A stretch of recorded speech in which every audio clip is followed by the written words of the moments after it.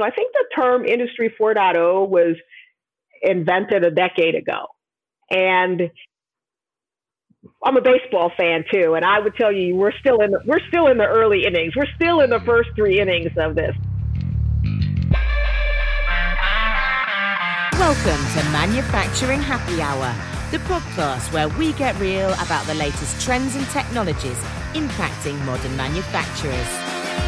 Manufacturing Happy Hour. Each week, we interview industry experts that are at the top of their craft and give you the tools, tactics, and strategies you need to take your career and your business to the next level. And now, your host, Chris Lukey. Hey, welcome to episode 39. Today, we're talking all about venture capital in manufacturing. Our guest is Karen Carr, the managing director of Exposition Ventures, a Chicago-based VC focused on manufacturing and digital technologies that take on some of the biggest challenges in our industry. Now, this is our first ever venture capital-focused episode, so you can probably guess it's going to be stacked today. So I'm going to give you the 3 things you can expect from our episode. First, Karen is going to share a little about her career in venture capital. She'll tell us how she got into it, why she loves it, and some details and lessons learned from her time at GE Ventures. Second, we're going to take a deeper dive into venture capital in manufacturing. Karen will share why she's excited about investing in manufacturing right now, as well as lots of detail on some of the companies she's most into. Third, and finally, we'll wrap up with some discussion about baseball, a cool physical product innovation center in Chicago called M-Hub, and single malt scotch. Got to do it if it's manufacturing happy hour. Anyway, this episode's loaded. It was a lot of fun. So if you want to access any of the resources we mentioned in today's show, make sure to head over to manufacturinghappyhour.com/39 to get taken directly to the show notes for today's episode.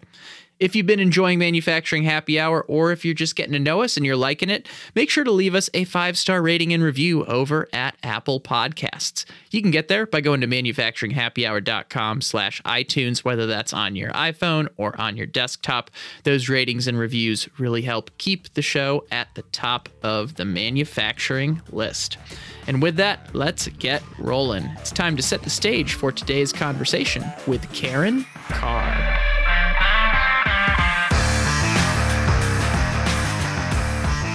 I have to ask you, Karen, if we were doing this interview in person, you're based in Chicago, correct? I am in Chicago, yes. In the spirit of Manufacturing Happy Hour, is there a bar or a cafe or a favorite restaurant where typically we'd be breaking bread or sharing a drink for this conversation? Any ones that you have a favorite? Where we would be breaking bread or sharing a drink. Man, if we were having this conversation, I would definitely invite you to M-Hub. They do have a bar and host happy hours there for their members. Okay. So I think that's like almost the perfect place to be doing it. And if they've got a bar that they've made themselves, and so they've got like a tap there and those kinds of things. So it's actually kind of cool from that perspective. But if you wanted an actual bar that I like hanging out at in Chicago, the Duke of Perth. The Duke of Perth. Tell me a little bit about that place. I'm curious. So what I love about the Duke of Perth is it has got an extensive selection of single malt scotches, and I'm a super fan of single malt scotches. And then on Wednesday and Friday, it has all you can eat fish and chips. When I was in graduate school, we used to go there every Wednesday and Friday.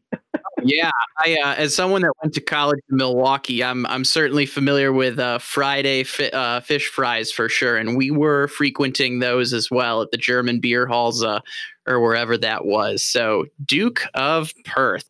But Karen, before we really get rolling, I want to make sure I give you a proper introduction. So for those of you listening today, our guest has a long track record in venture capital and manufacturing. For over 2 decades, she has been developing technology-based businesses, serving as executive managing director at GE Ventures, as well as the senior director of new ventures and alliances at USC's Stevens Center for Innovation, just to name a few. She remains the managing director today at Exposition Ventures in Chicago. Ladies and gentlemen, Karen Kerr. Welcome to the show, Karen. Hey, Chris. Great to be here. Thanks for having me. Excited to have you on. This is actually the first time we've spoken about venture capital on the show in depth, really. So it should be a fun episode for our listeners. And in the spirit of manufacturing happy hours we were talking about before the interview really got rolling, my first question is always, it's the setting of a bar. So let's say you and I are hanging out at Duke of Perth in Chicago, and someone comes up to you and they're like, Karen, I know you're doing Exposition Ventures. What is Exposition Ventures? How do you describe that to someone if you're having a scotch with them?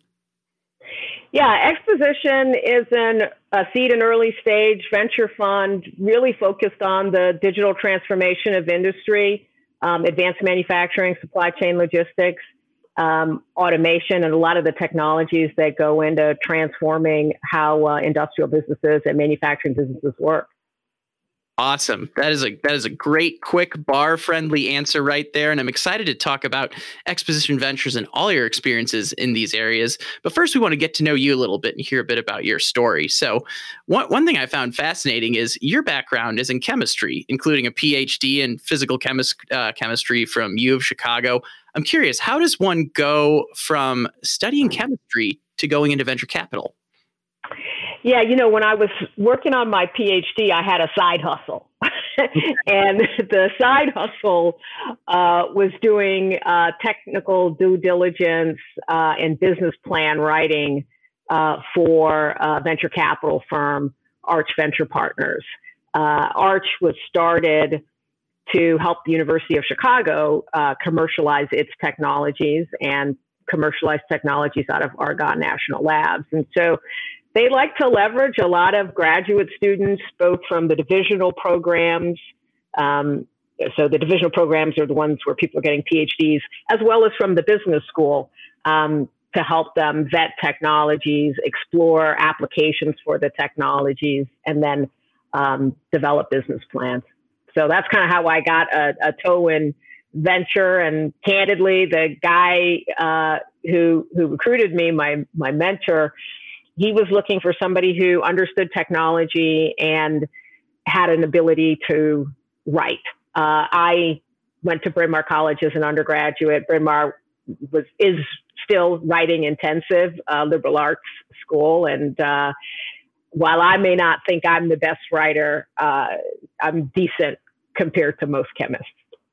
Sure. No doubt. It's funny. When I was in college, I was always delegated to being the, the group document person, the guy that did all the writing for group projects. Cause I don't know. I just knew how to take the technical terms and simplify it into something that made sense in a paper. So it's funny that you bring up side hustles, though, that ultimately your career evolved out of a side hustle. As someone that's in venture capital that works with a lot of different innovative companies, do you ever get to hear the origin stories of these groups? Do some of the companies you work with also evolve out of side hustles? I'm just curious. Yeah, I do hear the origin story, and the origin stories impacts my perspective on the companies a lot. Because I think particularly when you're investing in these manufacturing companies, at the end of the day, the technology is important, but it's actually understanding the industry that it's going into and the workflows. And so I pay very careful attention to those origin stories to see how people have learned things. People learn things both from their actual career, or if they have some passion or hobby or side hustle, as it were, they can learn an industry that way as well. So I do like to, it's like Hewlett Packard, like the origin story in the garage. We're always looking for that in venture capital. That's pretty cool. I was, it just piqued my interest as you were saying your career started from a side hustle, and you've stuck with it for so long, over 2 decades. The next thing I'm curious about is what's made you stick with it for that long? Is there something about the VC world that brings you fulfillment, or what is it? I think the VC world has, first off, you're constantly looking at new technologies. And as a technologist, that's actually pretty exciting. And you're constantly learning new industries or new aspects of an industry. You're meeting a lot of new people, and you're building things. And particularly in venture, you're building things from the ground up. That's really exciting to me. I've just enjoyed it. And I often joke, I have a PhD in chemistry, and chemistry is a useful discipline from a technical perspective. Sometimes I wish I had a PhD in psychology, because it's really how you manage people and teams to get the most out of it. That's really what makes for successful businesses. Yeah, I love that you're touching on all these elements outside of technology. You mentioned the knowledge of the industry in your last answer. Now you're talking about the psychology and the people element to it. I have no doubt those are some of the big focuses that VCs are paying attention to when they're looking for the companies that they want to back. Absolutely. I think the entrepreneur is the most critical thing. The entrepreneur and her ability to build a high functioning team, that's so critical. Some of these companies fall apart because the entrepreneur can't hire, people don't want to work for them. But if you can get that together with great technology and an understanding of an industry, you've got the makings of something special.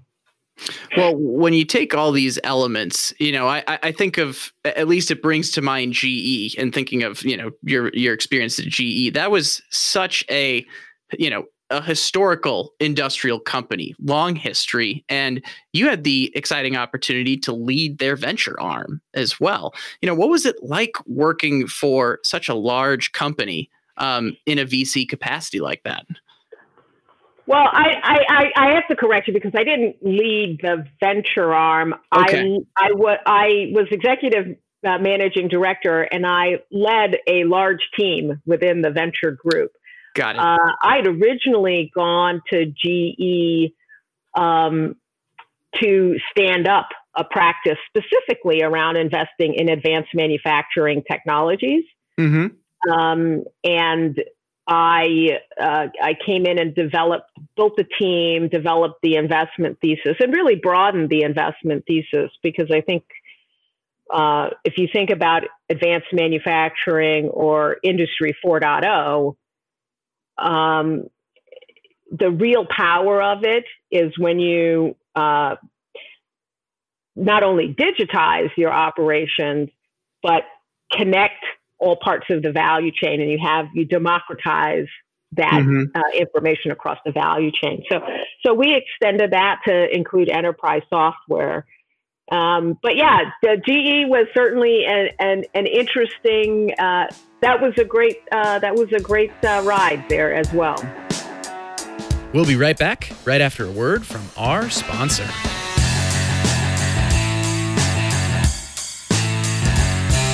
Are you searching for an e-commerce platform tailored to your industrial operation? Well, look no further than our sponsor for today's episode, Gen Alpha.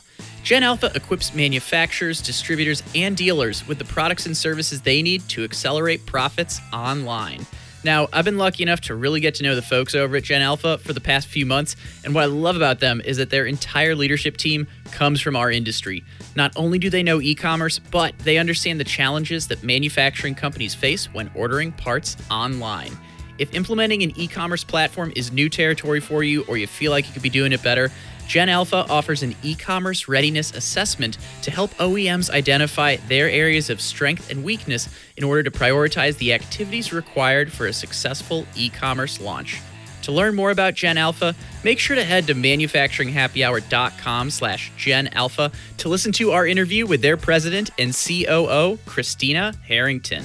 There, you can also find a direct link to their e-commerce readiness assessment, or you can check them out on the web at genalpha.com. In summary, if you're an equipment manufacturer, distributor, and your customers struggle to identify the right parts for the job, Gen Alpha can help.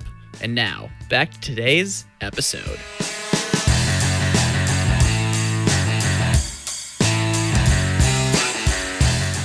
And I heard you describe, when in another podcast, you described venture capital as one of the engines of corporate innovation.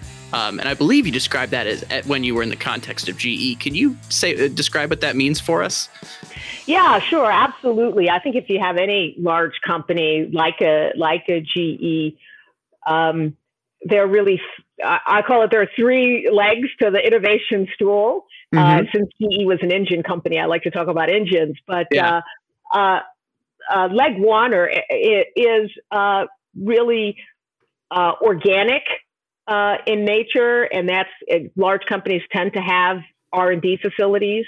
And so you invent things yourself. And GE certainly had its global research centers and was on the forefront of a lot of cutting edge inventions, particularly on the material side. I think that's where they really shone. And on the engine side, that's where they really shone. Then there's what I like to call inorganic innovation. And that's where you just do a lot of M&A. You buy innovation. And GE did a lot of that as well, and most large companies do. If I look at a company like Cisco, they're the kings of it. And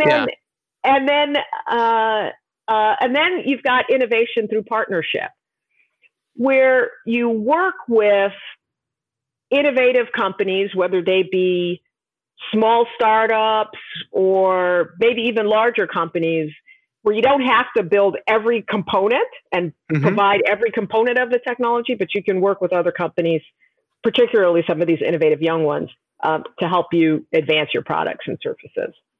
And so what we were trying to do at GE Ventures was innovation through partnership. We were investing in a lot of startups that were relevant to our businesses, whether they be energy or healthcare. GE was a large manufacturer, so that hence my practice, which was around investing in companies that were providing technologies to help manufacturers, and then work with those companies. So that's awesome. And for our listeners out there, just to do a quick recap, I love the three-legged stool example that you just gave, Karen. So you've got R&D, which is like your organic, your internal. You got inorganic innovation through M&A. Then finally, like you said, where you were on the VC side, innovation through partnerships. Really cool way to describe that. I think a lot of us think of the first two, but the third one doesn't necessarily come to mind all the time. So that's a hard one for businesses too, because a lot of companies want to own everything. So that creates some cultural tensions. But candidly, if you really think about it, most M&A doesn't actually work. I've seen my share of those. You're right. And to invent everything yourself from scratch just takes a long time. Yeah. So partnership becomes an important component. So because sometimes things you figure out you don't really need to own that ever. Sometimes you do decide, well, I do need to own that, and then you can add the M&A piece to it. So I think the partnership just gives you more flexibility and speed to market. Well, I think that's an interesting segue into another question I have, because if I look at, GE was doing cool things. I was looking at the list of investments they had. Virgin Hyperloop was part of it. Xometry is on there. They were just on the show a few episodes ago. But ultimately, GE eventually, sold off their investments in that part of the business, if I understand this right. I'm curious, what can be learned from a longtime industrial powerhouse like that, walking away from that focus, if partnerships and VC are so important to it? Corporate venture capital has actually been, and PitchBook has some research on this, has been increasing over the last decade, maybe even decade and a half, because I think companies do realize that this innovation through partnership is a critical component. So even in this downturn, you're still seeing corporate venture groups get set up. The challenge on corporate venture capital has been that it really requires strong executive sponsorship. And for GE, I think when Jeff Immelt stepped down, and Jeff Immelt was the executive sponsor, who had taken investing activity that was going on in GE in its capital business, brought it into the corporate business and really sought to make it strategic, sort of tip of spear. How do we see what else is out there, look for threats, look for partnership opportunities and the like. So he was a sponsor, and Beth Comstock, who was vice chair, first CMO and then vice chair, and the venture group reported up through her. She was a huge advocate, and those were two powerful sponsors. I think once they both stepped back and new leadership with, and given the GE's desire to strengthen its balance sheet and maybe delever its balance sheet, the venture investing part they felt less tenable for them. Understood. Yeah, and that's a common thing that happens. You have leadership change, and then the venture groups somehow wind out. I mean, you do have a couple corporates where they've been able to sustain it across leadership changes. If you set it up as a separate group, that typically helps. Yeah. Well, I mean, we see it all the time on this show, whether it's digital transformation, an enterprise-wide connecting of facilities, it requires that strong executive sponsorship. And if that's not there, things become reprioritized. Let's put it that way. Well said. But it hasn't slowed you down at all because, you're still very much focused on VC in the manufacturing space. And I'd love to use this as an opportunity to segue over to Exposition Ventures, what you're focused on now. I guess the first most basic question is, why are you still placing your bets from a VC standpoint on manufacturing?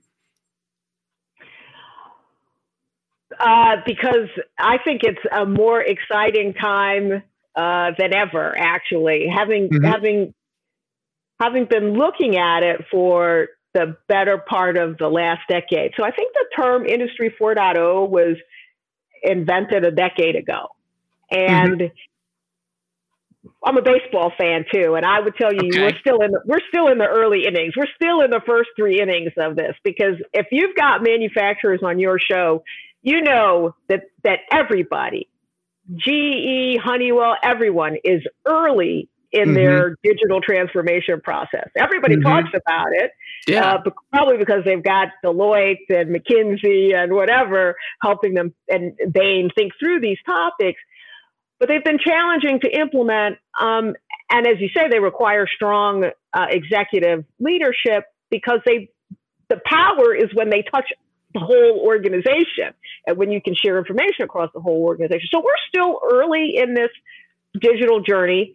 Yeah. I saw that at GE, and COVID has actually demonstrated the need for it, quite frankly. I mean, I think COVID has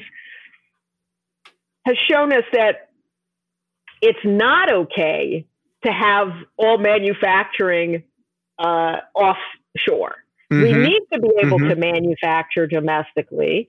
It's shown the fragility in supply chains, and it's really, and it's in some cases it's really highlighted a need to have more agile manufacturing as well. If you think about how companies have tried to respond to some of the manufacturing challenges and needs in COVID, it's hard to turn your manufacturing on a dime. We talk about the Defense Production Act. It's hard to turn manufacturing on a dime. So how do you have more flexible, more agile manufacturing? And that's, I think that requires, it requires automation. It requires digitization. It requires a lot of things. So the types of things that Exposition Ventures is well positioned to invest in and is investing in. Well, I have to ask then. So you mentioned more agile manufacturing, digitization, automation. What are some of the trends that you're seeing that you're most excited about in the manufacturing space right now beyond that? And feel free to share specifics as well. Well, from an agile manufacturing perspective, I've been following a lot on the actual digital manufacturing. And obviously, we've been using CNC for years. I think 3D printing has really come to the fore now. In my GE days, we were investors in companies like Desktop Metal, which went public in a SPAC last year, and Carbon on the polymer side, and both of them really trying to address the issue of speed of 3D printing and thereby get at cost.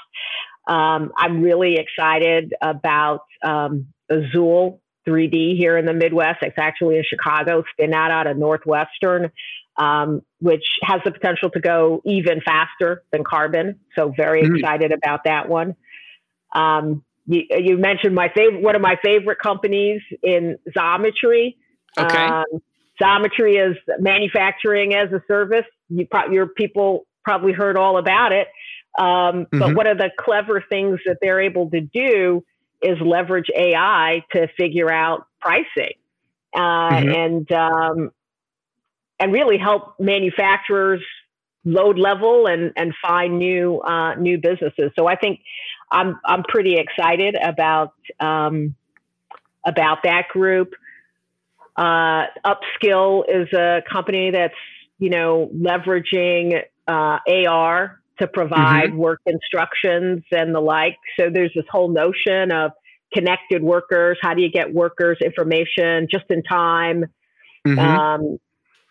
Whether it be on the manufacturing floor or it be on services. How do you leverage sort of IoT technologies to make your employees safe? Companies like GuardHat, which has a connected helmet platform, and actually now a lot of these connected worker platforms are being leveraged to enforce social distancing in factories.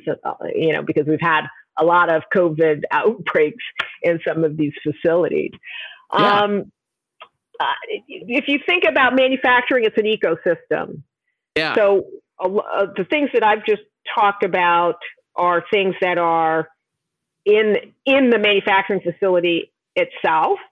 Certainly leveraging a lot of AI to understand OEE and look at predictive maintenance, look at opportunities to increase efficiency. So companies like a Sight Machine, I think about in that one, or companies like a new one that I'm looking at, HiBite, that's really helping you build out those data models to be able to do a lot of this deep analysis, because that's important. The data model is important to be able to get your analytics right. So I think there's some great opportunities there. And then manufacturing requires inputs and outputs. So I have been looking also at some of the supply chain and logistics companies as well. So, we're talking a lot today about, the Port of LA. If you're getting a lot of your supplies from China, they've got to go into the Port of LA. That's going to be delayed. So companies that help you manage that have been pretty interesting. Companies like NYSHEX, which are doing helping you to price your contracts for ocean shipping, or P44, which is giving you visibility on the trucking. So there's just so much activity going on across the entire space that there's just a lot. It's a cornucopia for folks who want to be investing in this space. Well, yeah, I've been writing down some of the ones you've been mentioning, and it's no short list. I mean, but I love that you're talking about the technologies and the problems they solve as well. When you're focused on 3D printing, you're talking about the speed associated with that. When you're talking about Xometry, you're talking about using AI to figure out pricing more efficiently. Like it all goes, it's all technologies connected to problems. I'd love you to dive into one of those for me. One stuck out. I've heard this name a couple times, GuardHat. You mentioned it's tied to safety. You mentioned a connected helmet. There's a how it's made element to this show as well. People love getting a little techie on this. Like, so how does GuardHat work? Does a connected helmet increase safety, as an example? Yeah, so it's a pretty interesting one. What they're able to help you do is localize where your employees are, Mm-hmm. So if you know that they're not supposed to be in that zone, or they don't have the right requirements, the right training, the right equipment to be in that zone, then Mm-hmm. then that provides alerts. Or if you connect it to an entry system, Mm-hmm. they cannot get access to it. So that's Yeah. a critical component. They have a communications built into it, so that you're able to, if a worker slips and falls, they're able to see that because of the gyroscopes and what have you, and then they're able to radio to the worker, "Are you okay?" Mm. So it's actually a pretty sophisticated employee management system Mm-hmm. from that perspective.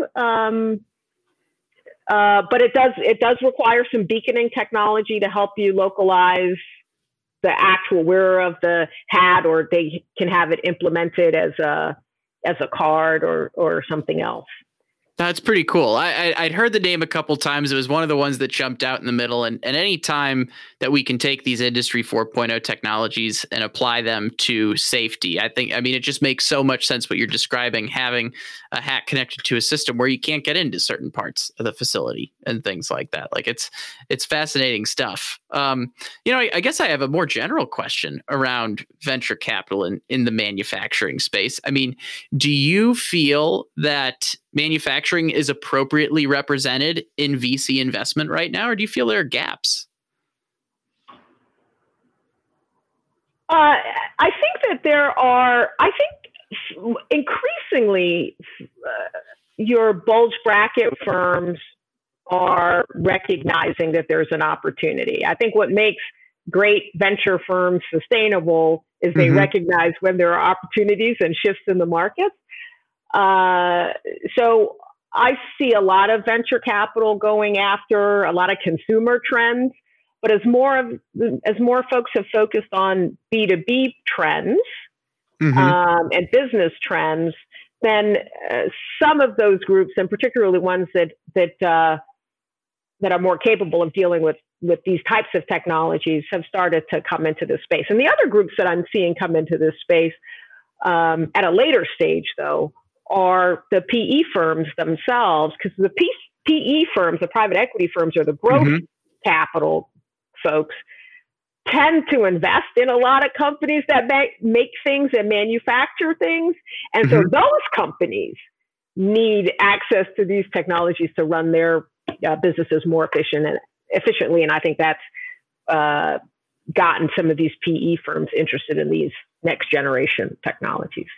Okay. So people are seeing the opportunity. Private equity's coming in. It sounds like that it's still a growing area. I'm sure part of the reason of having Exposition Ventures is because there's still a wide opportunity in there. I think that's right. I think there aren't very many venture groups that are dedicated to this thesis. Exposition is one of a small handful. But I'm seeing more groups come in. We'll be right back, right after a word from our sponsor.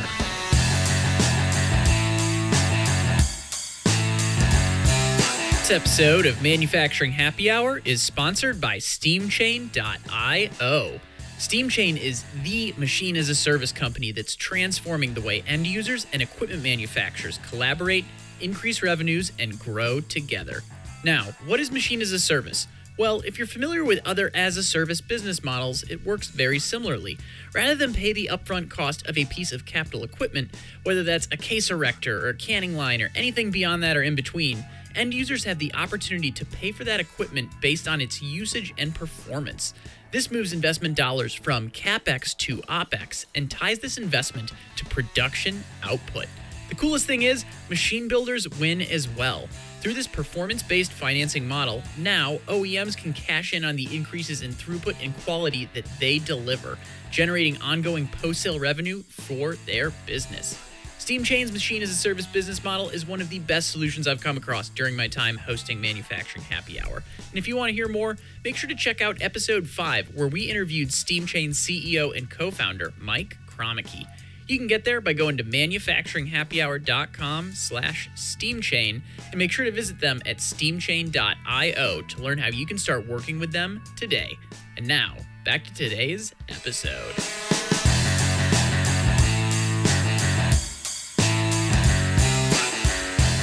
Well, we're kind of getting to the latter third of our interview here, and I want to change gears a little bit. Here's some things from your some more from your perspective and your experience. One question that comes to mind, and you've talked about it a couple times throughout the interview, the things you look for when you're investing. You talked about why psychology is important. You talk about why origin stories are important. Everyone has experiences that shape them in their lives. And I'm curious, based on your own personal experiences and what you've learned in your decades of doing this, is there something that you place a higher priority on that maybe other investors don't when they're looking at these type of companies? We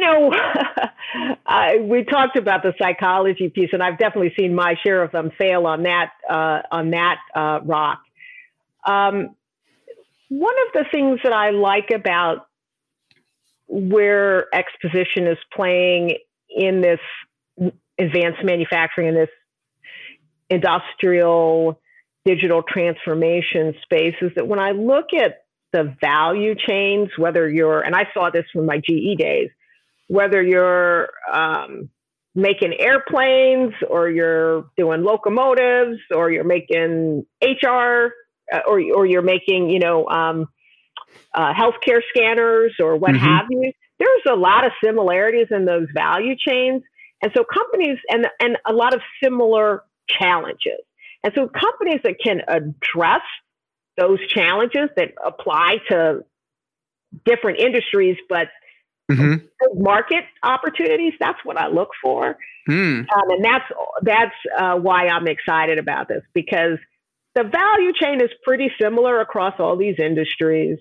The pain points are there and understood, and companies who can address it can sell into a lot of different types of companies, and it's a huge opportunity. What are maybe the top one or two similar challenges that you see? I've got some inkling as to what they could be, but I'd love to hear it from your perspective. We talked a little bit about really managing operations and analytics on operations. And anybody who's manufacturing I don't care what they're manufacturing, has those challenges. Yep. There's a lot around some of the employees, and I have a thesis around the worker and how you can enhance workers, whether that's through automation or we talked about AR, VR, those kinds of things. So that those are challenges. We talked about some of the challenges in supply chain and logistics. Those apply to anybody who makes things. There are cultural challenges that I'm not going to solve with technology. Sure. No, there's no short list, but certainly, I mean, starting off with operations is a big one. Every company has operations, and there are ways to streamline, take data, make better decisions. So the next question I have for you is slightly more personal. And I got to go back to something you mentioned earlier. You mentioned you're a baseball fan. So before I ask the question, I have to ask an easy one. Who's your baseball team then? The New York Yankees. I'm originally from New York. That's what I thought. I was about to say Sox or Cubs, but then I'm like, I thought you said you were originally from New York. So Yankees fan. All right. Got a fun team to pay attention to right now. Usually have a very fun team to pay attention to. Their history trumps my St. Louis Cardinals for sure, even though they're also a historically good team. I'm trying to visit all the baseball stadiums, and I have been to Busch Stadium, and Busch Stadium is really a great ballpark. I love it. Aside from Yankee Stadium, do you have a favorite that you've been to? Oh, geez. I have to say, Wrigley is good. Wrigley is good.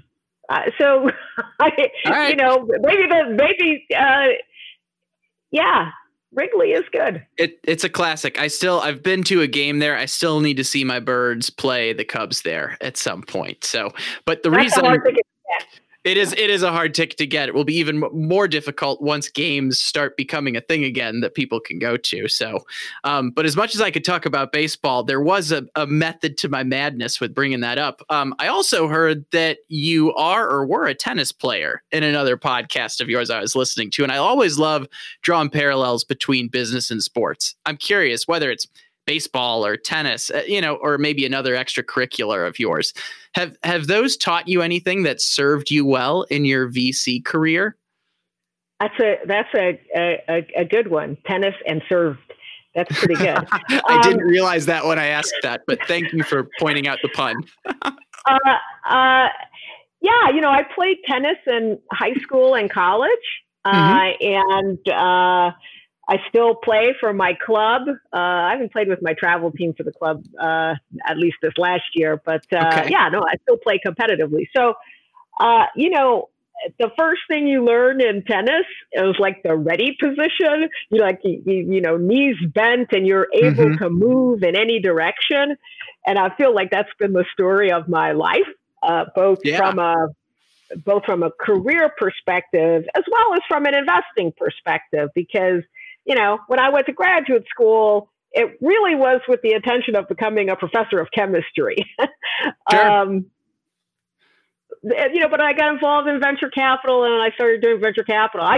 When I started doing venture capital investing, I did a lot of healthcare investing. I've done semiconductor investing. So I keep my knees bent. But I have been, as I say, over the last decade or so, very focused on this issue of manufacturing and how we can improve manufacturing. And I originally got into that because of another civic duty side hustle. I was on the visiting committee for advanced technologies at the National Institute of Standards and Technologies, and there I worked on advanced manufacturing topics. And some of that work led to the creation of these national network of manufacturing institutes, one of which is here in Chicago in MXD. So just, back to the kind of things that you're doing on the side, helping to inform you. That's how I got into manufacturing. It's great. And I love the knees bent and move in any direction analogy as we talk about, whether it's in career management or whether it's, manufacturers becoming more agile. I think that's a great way to sum it up. A few more questions before we wrap the conversation. And the first one is I mentioned that this is the first time we've talked about venture capital on the show before and how it applies to the manufacturing industry.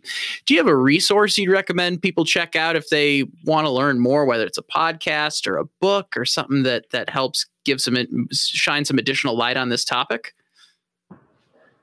Well, one organization that I'm involved with is MHub. I think we refer to it in here in Chicago, which is a physical product innovation center, and it's I like to think of it as kind of a machine shop on steroids, right? You can join and develop your physical product in there because they've had the resources and facilities to do that, and to do rapid prototyping and the like.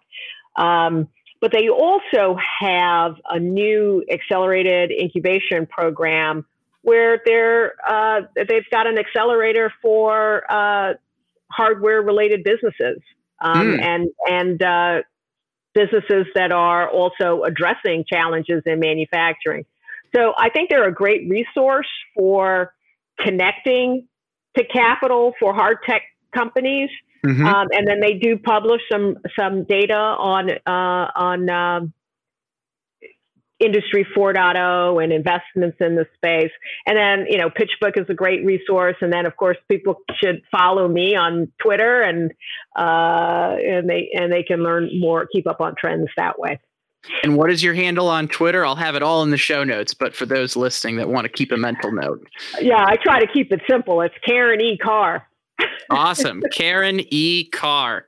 Carr with an E, Kerr for people that are looking for it. So yeah, that's it. Like I said, I'll have resources to all of those in the show notes for those listening. And I actually only really have one question left because you beat me to the punch. I wanted to ask you about MHub, but I like that was your recommended resource. So definitely check that out to those listening. And Karen, you have a wealth of experience. We've covered a lot of ground in today's episode, but I have to ask, is there anything you wish I would have asked you that I haven't yet? Wow, you've asked a lot of great questions. It's been fun, actually. It has been fun. You didn't ask me what we said. We started off at the Duke of Perth. Yeah. You didn't ask me what my favorite single malt Scotch was. I was thinking of asking you that, but I'm like, maybe we dive into the interview, but this is a perfect time to tell us what your favorite single malt Scotch is. Well, I had the great privilege of investing in the reopening of Bruichladdich, and that turned out to be a great investment for me. Excellent award-winning Scotch as well. But my favorite Scotch is the Springbank 21. Springbank 21. That's another one. I'll make sure to link up to that in the show notes as well for people if they want to check out your favorite Scotch. So I'm glad you brought it back around to the Duke of Perth. This has been a lot of fun today, Karen, and I really think our listeners are going to enjoy this one. So thank you so much for spending the time on Manufacturing Happy Hour. Thanks for having me, Chris. Hey, thanks for listening. Always great being able to circle it back to beverages before the episode wraps up. If you want to learn more about that Springbank 21, I was just looking at it. It's not cheap, but it looks delicious. Or if you want to learn more about MHub or any of the other resources Karen talked about in today's episode, make sure to head over to the show notes page at manufacturinghappyhour.com/39. That's 39. As a call to action today, I know normally at the end of the show, I ask you to leave a rating and review over at Apple Podcasts. But what I'm going to ask you today is if you liked the episode and you're on Twitter, tweet at myself and Karen and tell us what you thought, or maybe one good takeaway you got from today's episode. Again, Karen's handle is Karen E. Carr, and Carr is spelled Kerr. Make sure you follow her. And if you're not already connected to Manufacturing Happy Hour over on Twitter, that is MFG Happy Hour. So MFG, 3 letters, Happy Hour, just like we are over on Instagram. Make sure you're following us there and tell us what you thought about today's show. We'd love to have that conversation with you over at Twitter. Before we wrap up, I want to make sure I thank both of our sponsors today. First, we have Gen Alpha. Gen Alpha is an e-commerce company specifically for equipment manufacturers. Their Equip platform is absolutely top-notch. Their whole team came from the manufacturing industry before starting this, so they really have a pulse on this space. If you want to learn more about Equip and Gen Alpha, make sure to head back to episode 34 to listen to our interview with their president and COO, Chris Harrington. Thanks a bunch, Gen Alpha. And also, thank you, SteamChain, our continuous sponsor of the show. SteamChain.io is the machine-as-a-service company. They are helping end users and OEMs collaborate by monetizing production data. End users can pay for equipment based on production output through usage-based contracts, and OEMs get to create basically an ongoing revenue stream by cashing in on the production of the equipment they sell to their end users. If you want to learn more about SteamChain, best spot to do that is episode 5 of Manufacturing Happy Hour, where we interview their CEO, Mike Kromicki. Anyway, that's a wrap for today's show. Thanks for sticking around to the end. Stay innovative, stay thirsty, and we'll see you back here next time. Thanks for listening to Manufacturing Happy Hour, powered by the Industrial Network.